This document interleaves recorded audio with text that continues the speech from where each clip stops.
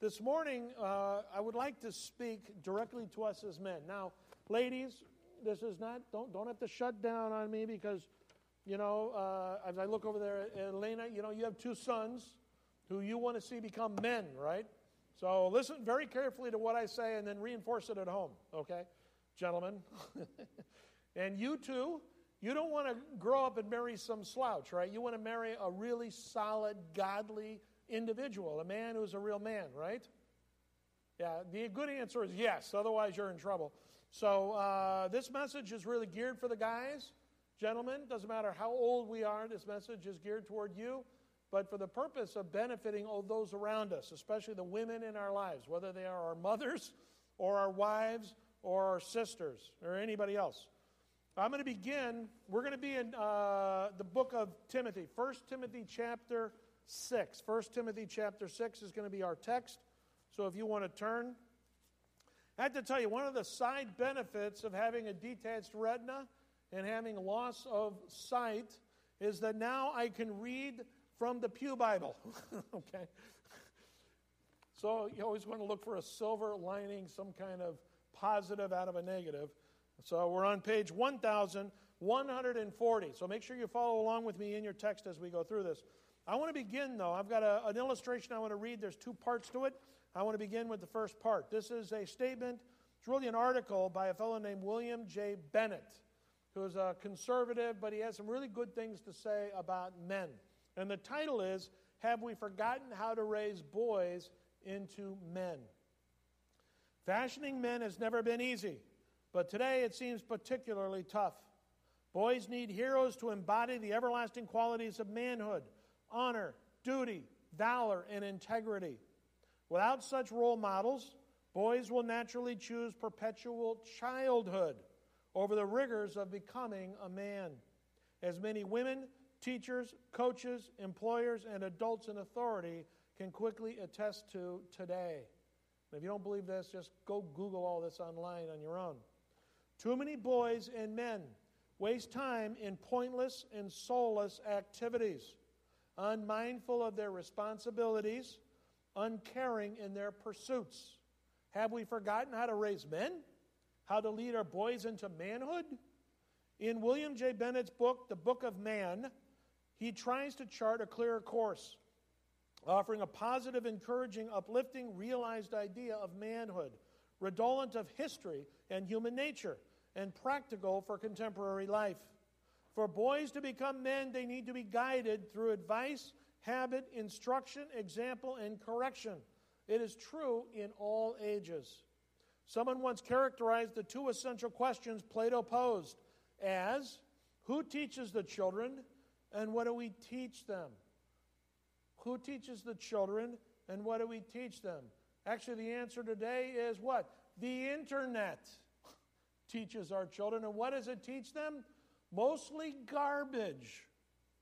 When the older generation fails to properly teach the younger males and females, but the focus is on guys today, all right? Coming behind them, trouble surely follows. Today, for the first time in history, men, are you paying attention now? Today, for the first time in history, women are better educated than men, more ambitious and arguably more successful than men. Society has rightly celebrated the ascension of women. We said, yo, you go, girl, and they went. So it's not bad for women to be doing well. It's good for women to be doing well. I was talking with Monique. I said, go for graduate school. Absolutely.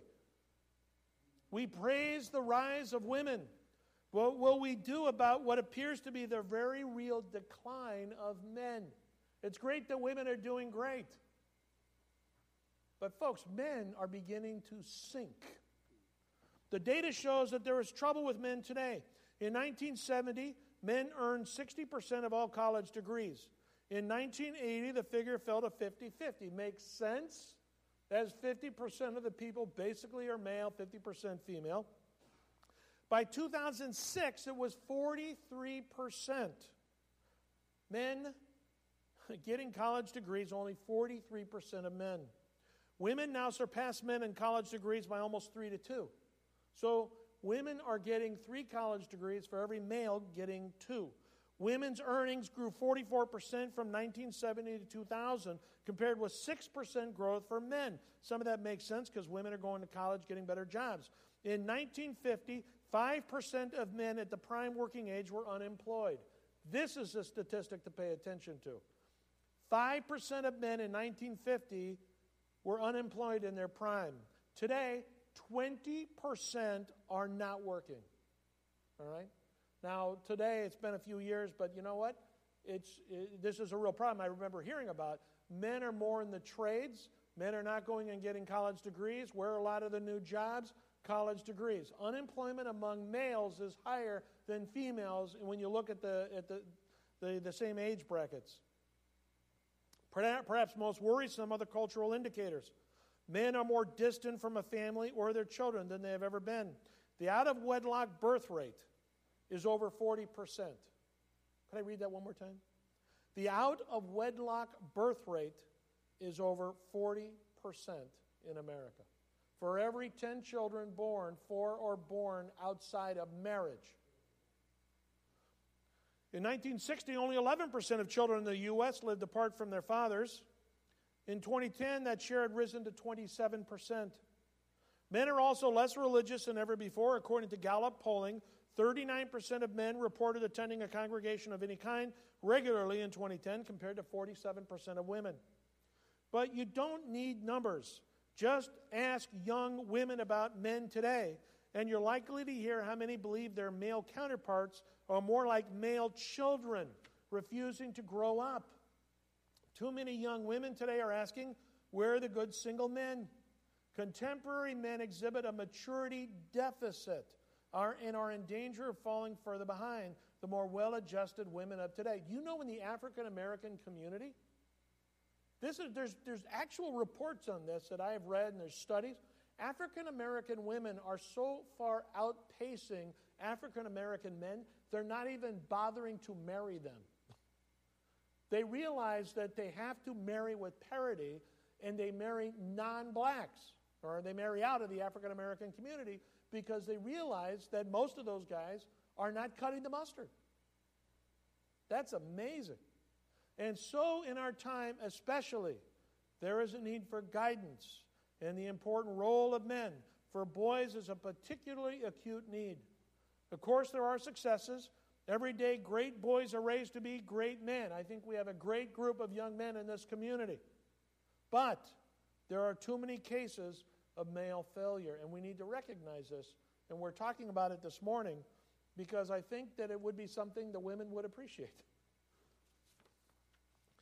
1 Timothy chapter 6 is, in fact, all of 1 and 2 Timothy are books written by Paul, Shaul, really focusing on Timothy, his son in the faith. But there's no indication Shaul had a son.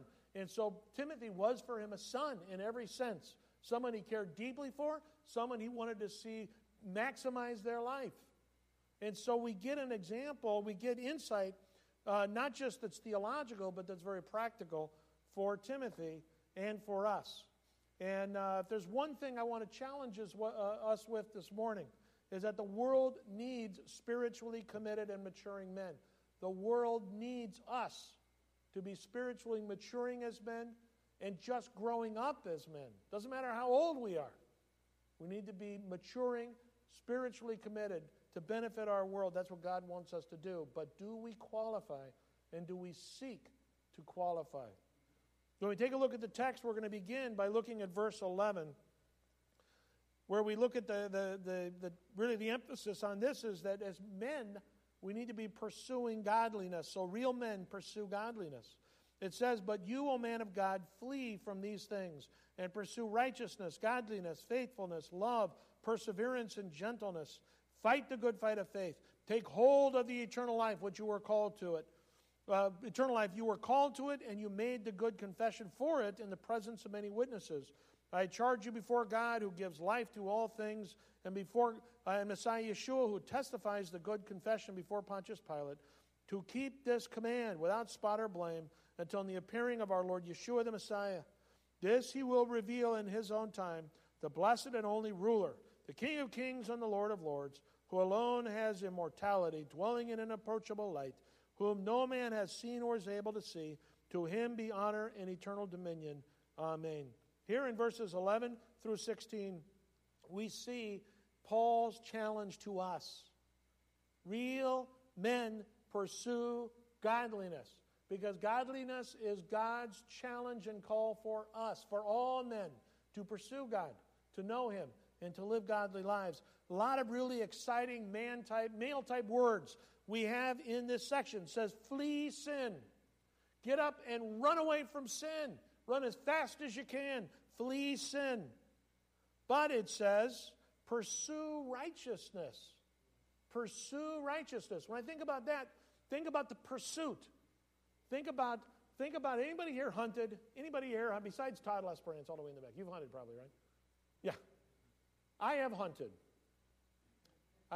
When I was a kid, I hunted with a BB gun. But I went out a couple times hunting grouse. All right? And you have to go out. And you have to be very intentional. And you have to be patient. And you have to be absolutely committed.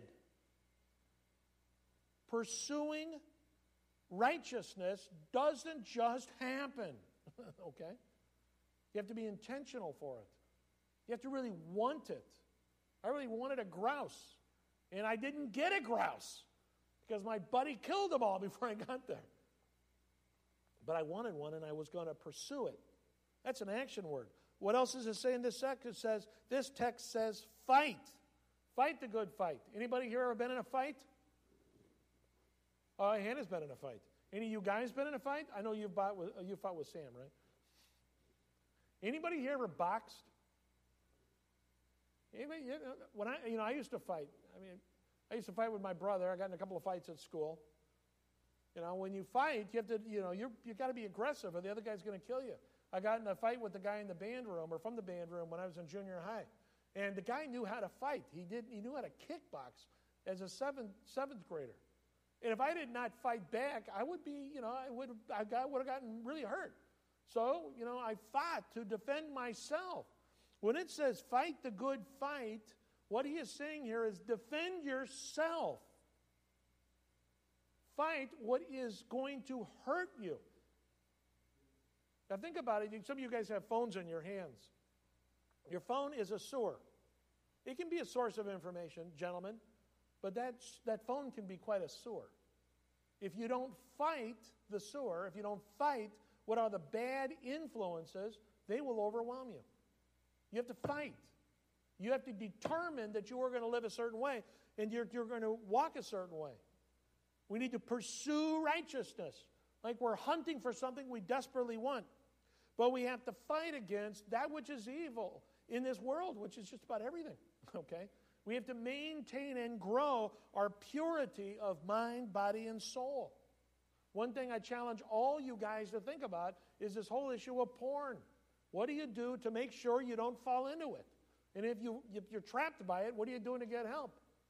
The one thing I read a statistic that a lot of young people today don't know how to have normal marital relations because their lives are ruined by porn. You don't want to get involved in that junk. All right? So if you have issues with it, you need help, you can talk to me. If that seems awkward, you can talk to somebody else. Get help. Make sure you're pursuing righteousness and fight the good fight. And he says take hold in the text. Take hold. All right? I always, when I think about taking hold, you ever seen those movies where somebody's walking along and he slips on the edge of a cliff and he's dangling by something? He grabs whatever he can to hold on. God has thrown us a lifeline in this world. Men, do you hold on to God's lifeline for your life? You ever see those movies? They're always the action movies. There was that Mission Impossible movie where the guy, tries to sneak onto a plane and then the plane takes off. The Scientology dude, what's his name? Yeah. And so he's holding on. And, how do you hold on to your faith? Do you hold on to your faith? Do you hold tight to it? The one thing that's going on in this world is everything wants to discourage you in your faith. Everything wants to discourage you in everything that has to do with God. The world in which we live is trying to squeeze us into its mold. if you're not willing to hold on to God and His expectations for you, you're in trouble. Your life will ultimately, at some point, will shipwreck. I know a number of people whose lives have shipwrecked because they have not held on tightly enough to God and His ways. They have not taken it seriously. And then they have fallen into sin, and their lives have been terribly damaged, and in the case of some people, destroyed. We need to hold on. We need to keep on. We need to be tenacious to fulfill what it is that God wants for us. Because and in the end, that's all that matters, right? Remember that commercial years ago at the Super Bowl commercial? I think it was by Munster. All these kids are saying how they want to grow up in different ways, and the one kid, it's all mediocrity. And the one kid says, I want to grow up and be in middle management, And in that time when the movie was shown, those of you who remember the commercial, those of you who saw it, you know that America was shedding all the middle management, If you definitely wanted to lose a job and have no career, you would go into middle management. How many of you want to succeed in life? Anybody want to succeed in life? You want to succeed in life, you better desire God's will for your life. You better think about God's ministry for your life.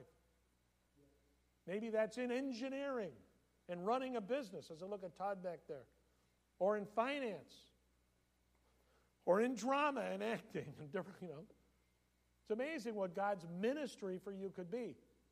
But are you tenacious to fulfill it? Too many men are not. Too many men are flipping and flopping. They got no direction for themselves. Let that not be said of you. Let not that be said of me. Verse 17.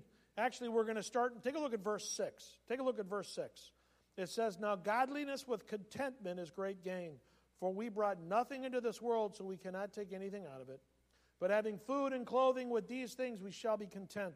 But those who want to be rich fall into temptation and a trap and many foolish and harmful desires that plunge men into ruin and destruction. For the love of money is the root of all kinds of evil. Some longing for it have gone astray from the faith and pierced themselves through with many sorrows.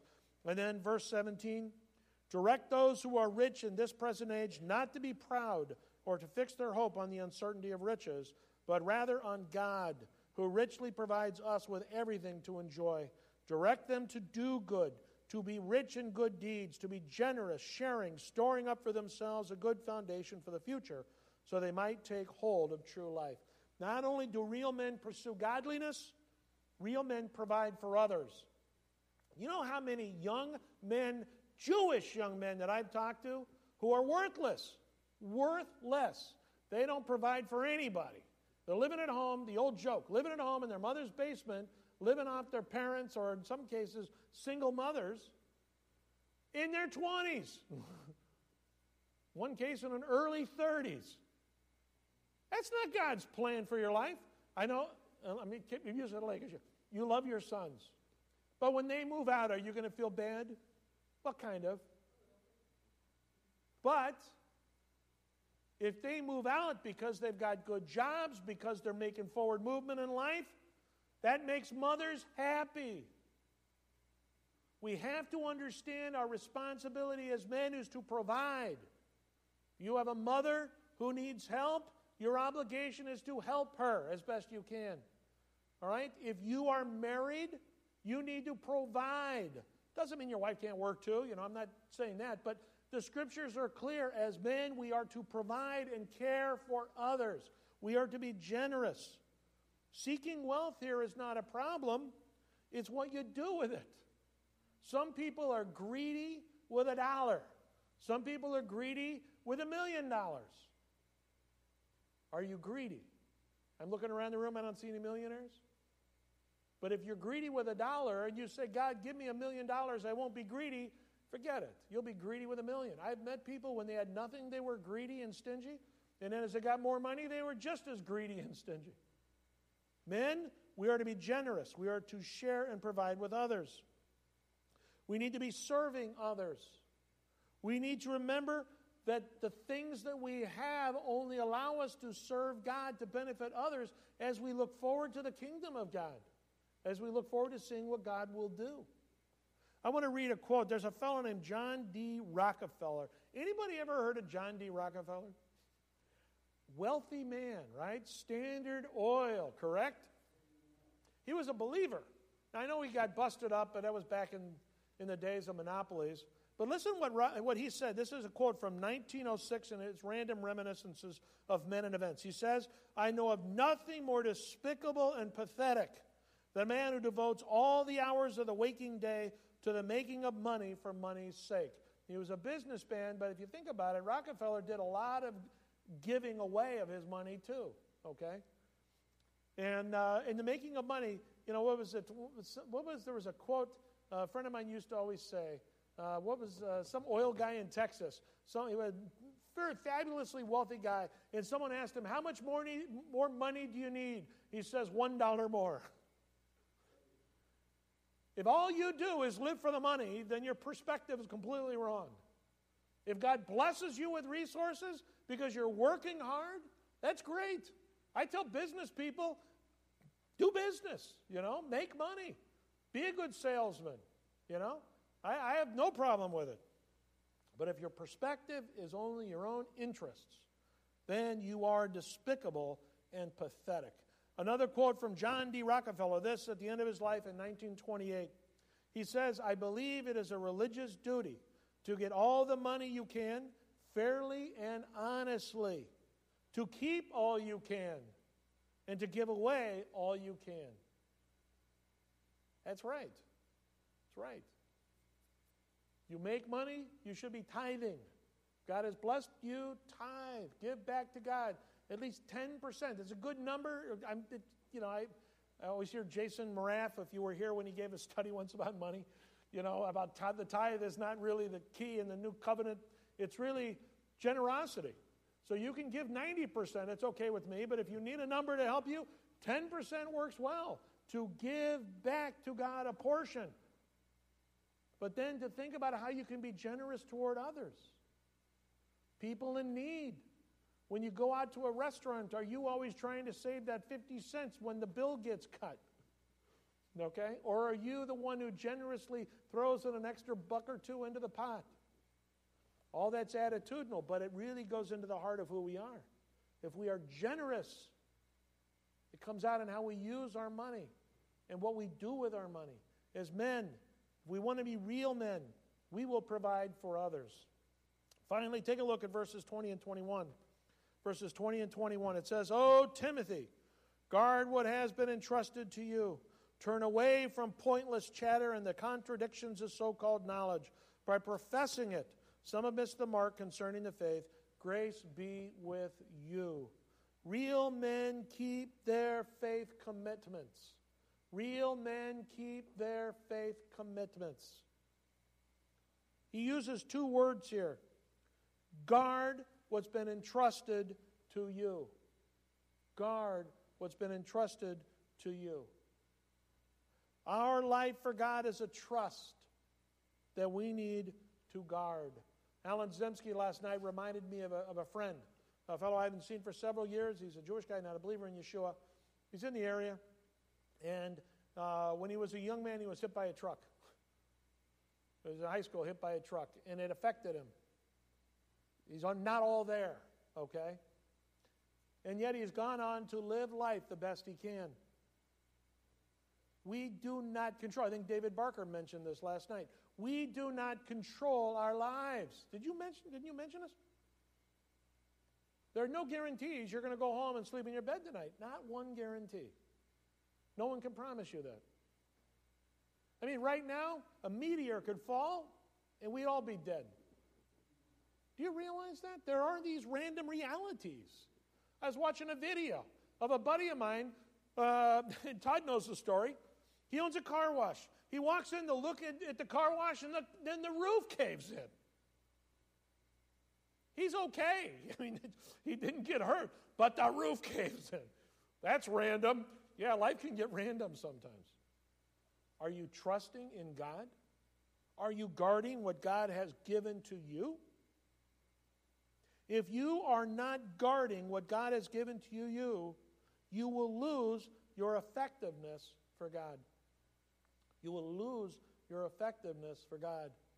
Timothy, oh Timothy, guard what has been entrusted to you. Each one of you, guard what has been entrusted to you, what God has called you to do, what God desires to do through you, whether it's Tony right here or Bob Barrett in the back, picking the youngest or the oldest here. Oh, that's Jim. Jim, you're old. Sorry, Bob. Jim. Guard what has been entrusted to you. Because you know what's amazing?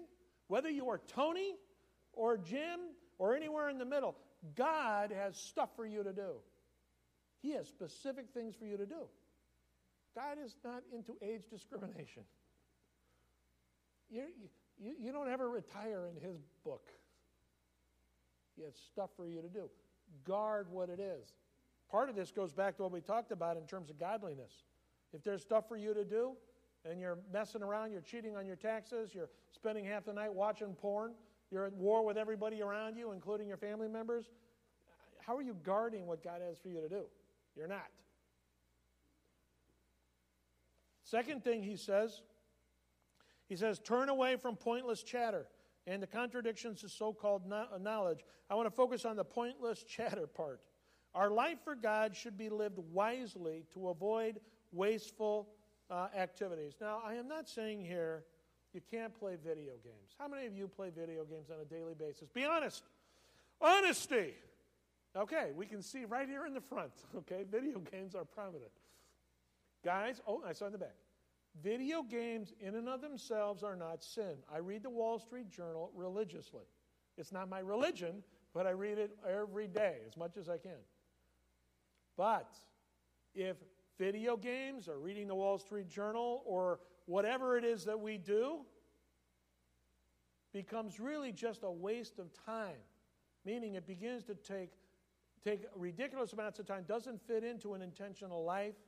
If you stay up all night to play video games or watch TV, and suddenly you can't get up and come to services, or you can't do well in school, or you're falling asleep on the job, then suddenly you're not living wisely. You're being frivolous. God does not want us to live a frivolous life. Isn't that amazing? God has work for you to do. You need to guard it. That means that you can't be frivolous. You need to take your life seriously. If you're employed, are you working to better yourself in your employment? If you're young enough and you have the interest and you want to take advanced education and training to do better at your work, are you taking advantage of those opportunities so that you can continue to fulfill God's mission for your life? Or are you wasting your time watching TV? Eric can give testimony right now of frivolity, right? Before he was a believer, before he gave his life over to the Lord. If you remember him back then, those are the dread days. And he can share the pointlessness of all of that. But God saved him, and God transformed him. And God gave him a whole new life with a real mission to accomplish. Men, God wants us, and women, God wants us to live lives of meaning and purpose. We need to live wisely, though. I'm going to read the last part of this illustration, of this reading, because he says a couple of more things that I think is important. Confusions regarding manhood abound, including confusion about a proper understanding of virility.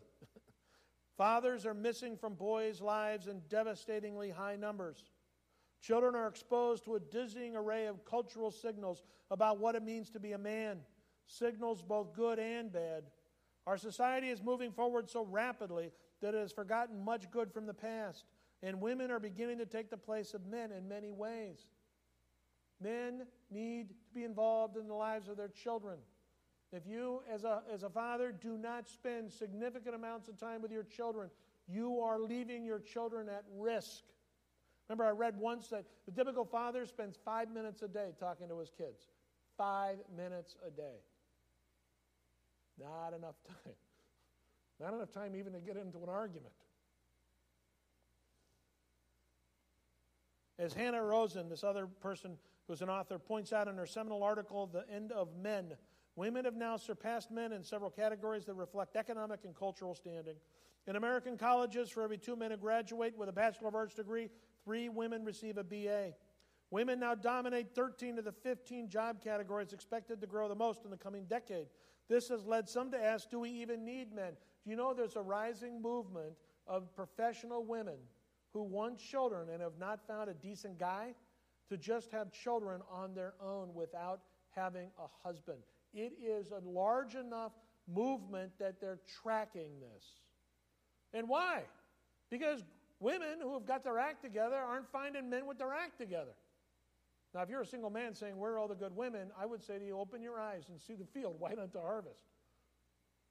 But women who are single, young ladies, it's a little more difficult.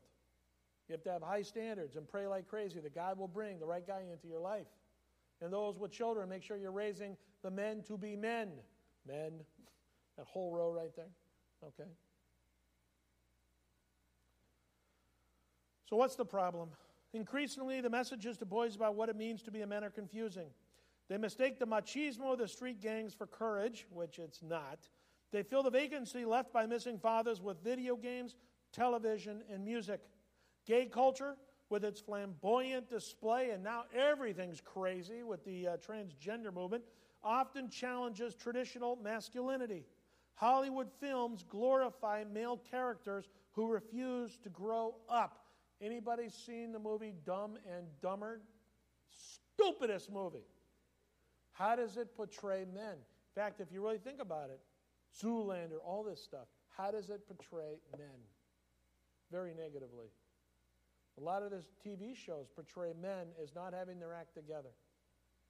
Is that how we want to portray manhood? Absolutely not. I encourage us not to see that stuff. Really, because it's not helping us to move forward, nor will it help society move forward. Too many men today treat women like toys, easily discarded when things get complicated. There was also a horrific article I read in regards to middle school sex. Middle school sex, okay? Be careful. But how there's so much porn among the kids in that age group that they start sexually interacting, and it's like you're hearing testimonials by 7th, 8th grade girls about the devastation of their sexual experiences because of these guys are just acting on pornography. I mean, guys, we're living in a broken world, and the men are treating the women with no respect whatsoever.